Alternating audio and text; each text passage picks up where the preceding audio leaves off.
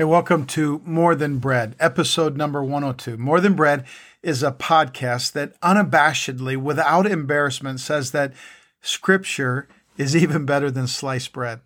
The title of the podcast comes from something once said in the Old Testament book of Deuteronomy and was then quoted by Jesus in the Gospels. The statement was, "People shall not live by bread alone, but by every word that comes from the mouth of God." In other words, the Word of God is necessary for life. We cannot thrive without the Word of God. The Word of God brings life. It brings joy. It makes us pause and go, I never thought of it like that.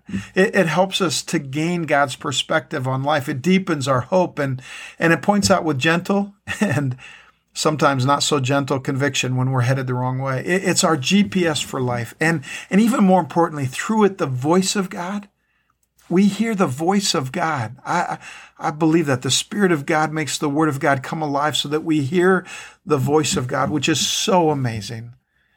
So in this episode, we're reading Mark chapter 15, verses 21 through 39, and I'll be reading from the New Living Translation. Here's what it says. A passerby named Simon, who was from Cyrene, was coming in from the countryside just then, and the soldiers forced him to carry Jesus' cross. Now, Simon was the father of Alexander and Rufus. Now, let me just pause for a moment. Say, I really believe that this added narrative from Mark, Simon was the father of Alexander and Rufus. That means that Mark and Peter, they knew Alexander and Rufus. I believe with all my heart that Simon became a follower of Jesus. As he saw Jesus, as he saw what happened, he became a follower of Jesus. And Alexander and Rufus were known to Peter and Mark and the whole rest of the crew. And so they brought Jesus to a place called Golgotha, which means place of the skull. They offered him wine drugged with myrrh, but he refused it. Then the soldiers nailed him to the cross. They divided his clothes and threw dice to decide who would get each. In other words, my words, Jesus has no clothes. Verse 25, it was 9 o'clock in the morning when they crucified him. A sign announced the charge against him. It read, "The King of the Jews." 2 revolutionaries were crucified with him, one on his right and one on his left. And the people passing by shouted abuse, shaking their heads in mockery. "Ha, look at you now," they yelled at him. "You said you were going to destroy the temple and rebuild it in 3 days. Well, then save yourself and come down from the cross." Now, before I continue reading on, it's kind of amazing to me, and yet we've seen this before. It's kind of the psychology of the crowd. Once the crowd is a part of seeing Jesus crucified, they turn. They turn. The crowd that welcomed him in on Palm Sunday, the crowd that saw him do miracles, they turn. They become mocking. Verse 31, the leading priests and the teachers of religious law also mocked Jesus. He saved others, they scoffed, but he can't save himself. Let this Messiah, this King of Israel, come down from the cross so we can see it and believe him. Even the men who were crucified with Jesus ridiculed him. Now we know, my words, we know from another gospel text that one of those crucified with him stuck up for him and ends up, Jesus said, being with him in paradise. Verse 33, at noon darkness fell across the whole land until 3 o'clock. Then at 3 o'clock, Jesus called out with a loud voice, "Eloi, Eloi, lama sabachthani," which means, my God, why have you abandoned me?" Some of the bystanders misunderstood and thought he was calling for the prophet of Elijah. One of them ran and filled a sponge with sour wine, holding it up to him on a reed stick so that he could drink. "Wait," he said, "let's see whether Elijah comes to take him down." Then Jesus uttered another loud cry and breathed his last, and the curtain in the sanctuary of the temple was torn in two from top to bottom. When the Roman officer who stood facing him saw how he had died, he exclaimed, "This man truly was the Son of God." Let me ask you a question this weekend. What would happen if Jesus moved into your neighborhood, your apartment building, your dorm? What would change? What would he do? Who would he hang out with? Would there be a buzz about the new guy? And what would be behind the buzz? Let me bring it home a bit. What would happen if Jesus moved into your house, your apartment, your dorm room? What would change? What would he do? Would people living close by view your home differently than they do now? And can I make it personal now? What would happen if Jesus took over your life? I mean, ask yourself, what if my life looked like his life? As I've been pondering the cross of Jesus lately, I keep going back to those words that Paul wrote to his friends in the church at Galatia. He wrote in Galatians 2:20 and 21, he says, I have been crucified with Christ, and I no longer live, but Christ lives in me. Christ lives in me. Crucified with Christ, and Christ now lives in me. The life I live in the body, I live by faith in the Son of God who loved me and gave himself for me. I've been crucified with Christ. There is a way of so identifying with Christ that we are crucified with Christ. We die with Christ, and when we die with Christ, what does Paul say? I no longer live, but Christ lives in me. So what should that look like? I mean, let's narrow it down to a day. What if for one day Jesus were to become you? Well, what if for 24 hours, Jesus wakes up in your bed, walks in your shoes, answers your email, lives by your schedule, your family becomes his family, your pains become his pains, nothing about your life changes, not your friends, not your job, not your health, every circumstance remains the same, but for 24 hours, Jesus lives your life. Would people notice a difference? Would a Jesus heart soften your temper, give you more patience? Would you see sunsets differently? How would you react to credit card phone salesmen? Would you drive differently? Would there be less idiots on the road? Would your schedule change tomorrow? Would your time on Netflix or social media change? Would Jesus change your career? Maybe just change your attitude toward your job. Would you know more of your neighbors? Would more of your neighbors be glad they know you? What would your worship be like? Your prayer life? Would your time reading the Bible increase? You're thinking, enough already. I get the point. But do we? And if we do, can we say like Paul with any degree of confidence, I have been crucified with Christ and I no longer live, but Christ lives in me. So let me ask you, if the goal is Christ living in me, Jesus living through me, letting my life look like his life in me, if there was a Jesus scale, on a scale of 1 to 100, where are you right now? I mean, just what number comes to mind? See, the more God shapes our hearts to be like Jesus, the more we realize that being like Jesus is not a religious thing. It's not a Sunday event. It's not about where do I go to church. It's how am I the church. It's a Monday through Saturday, Monday through Sunday lifestyle. It's hearing Jesus and putting into practice what we hear. It's the building of life piece by piece, day by day. It's the daily drawing of Jesus into you. And it's being crucified with Christ so that I no longer live, but Christ lives in me. It's being marked by the cross so that we can be marked by his life. So again, to Mark 15, let's just look at some of the marks of the cross on our lives. It says it was the third hour when they crucified him. There was a written charge, King of the Jews. They crucified 2 robbers, revolutionaries with him, one on either side. And those who walked by hurled insults. And one of the things that is remembered by Peter as he communicates it to Mark, he says that people walking by, even religious leaders walking by, kept saying, save yourself. Come down from the cross, save yourself. He saved others, but he can't save himself. Let this Christ, this King of Israel, come down now from the cross that we may see and believe. Hear those words again. He saved others, but he can't save himself. Let this Christ come down now from the cross that we may see and believe. Imagine for a moment what might have happened if Jesus came down from the cross. He could have. You know that, right? And in the garden, when Judas came to betray him and Peter started fighting for him, what did Jesus say? He says, stop. Don't you know that if I asked for it, my Father would send 12 legions of angels to set me free? Imagine what would have happened if Jesus came down off the cross. Certainly would have been more comfortable for him. Would they have believed in him? I don't know. They already knew his miracles and they still rejected him. And those mocking words are so ironic. He saved others, but he can't save himself. They said, when in reality, he saved others because he wouldn't save himself. See, this is the first mark of the cross. It's self-denial. He denied himself.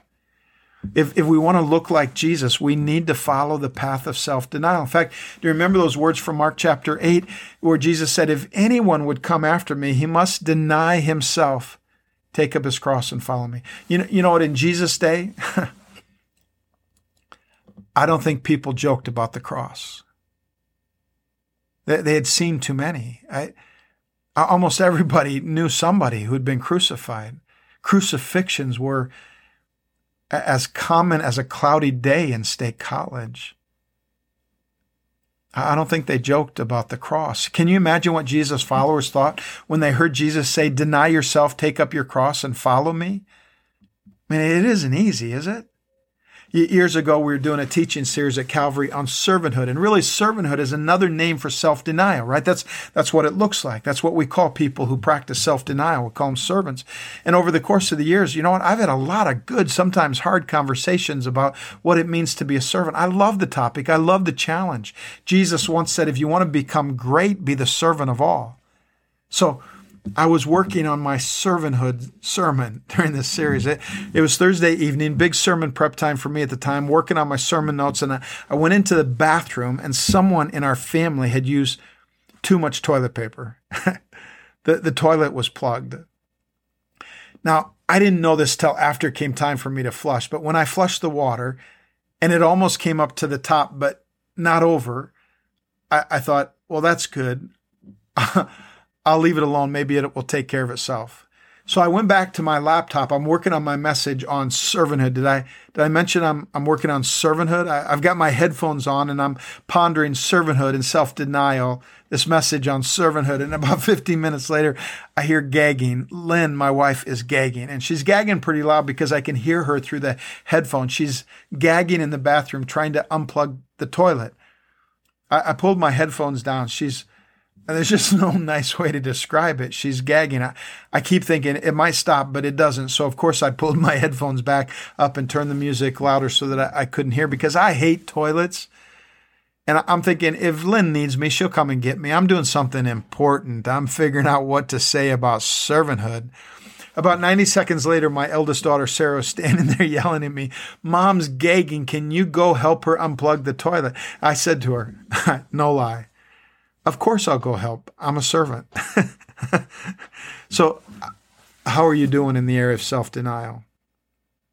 Are you willing to elevate someone else's ideas over your own? Are you willing to sacrifice for someone else's gain? Are you willing to suffer for someone else's good? See, I think I would have come down from the cross if I could have come down from the cross.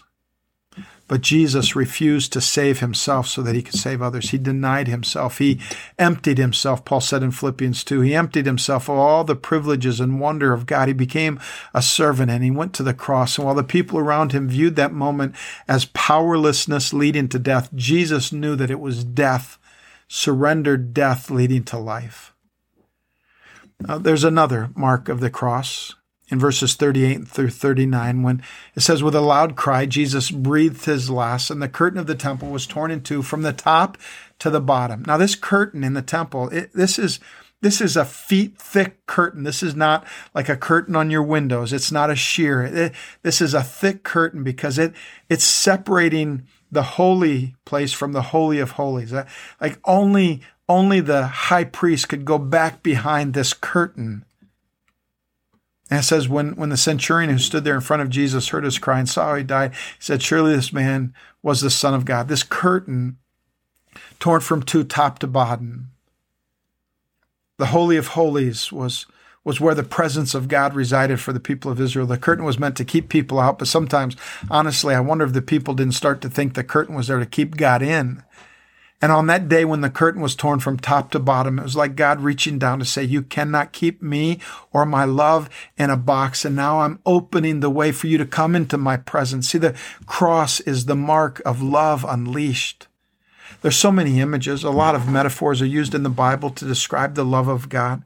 For example, Psalm 103 verse 11 has an astronomy metaphor.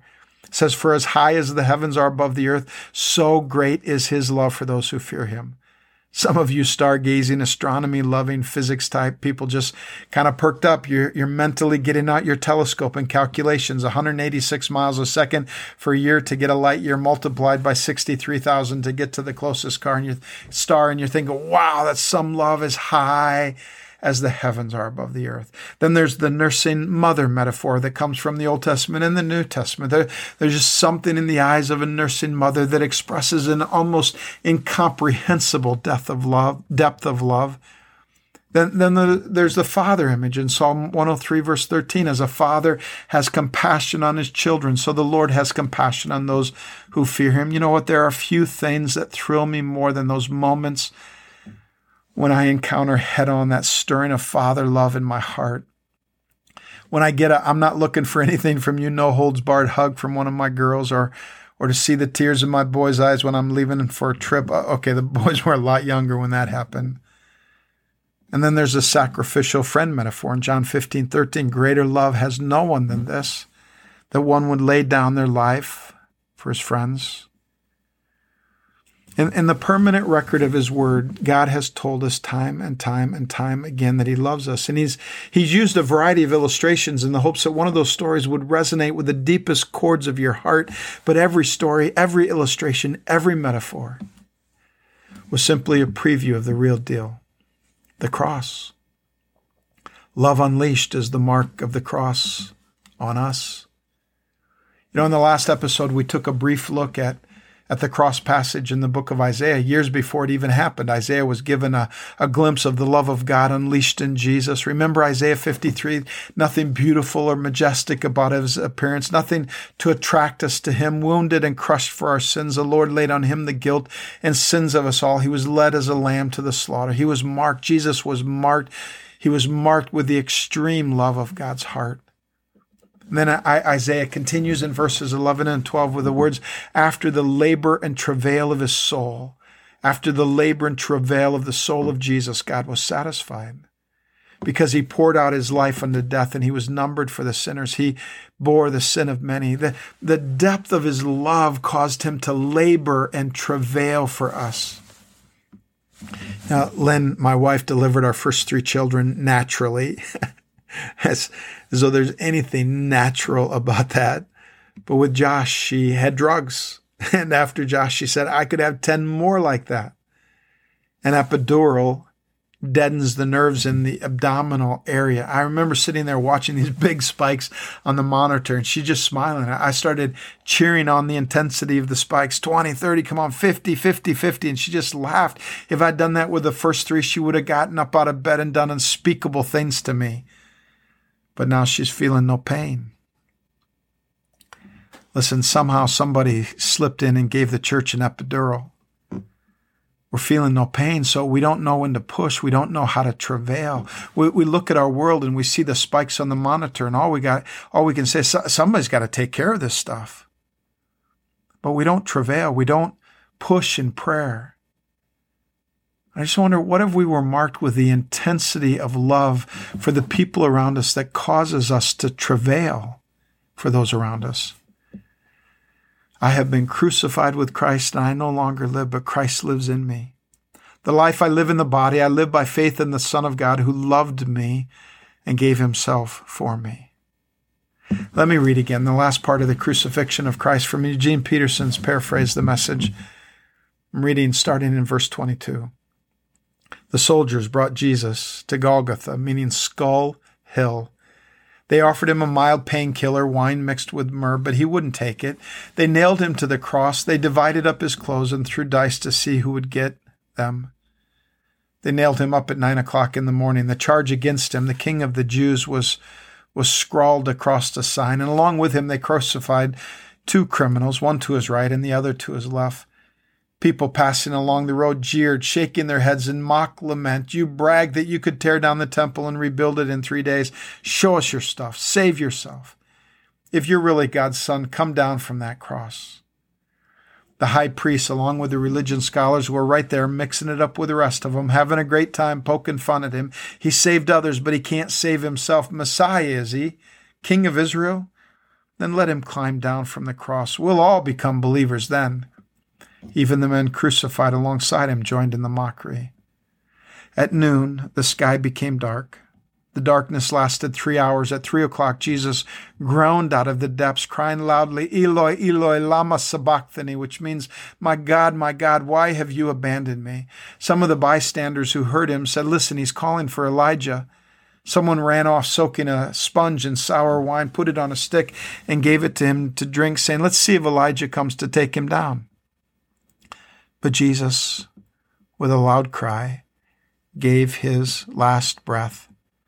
At that moment, the temple curtain ripped right down the middle.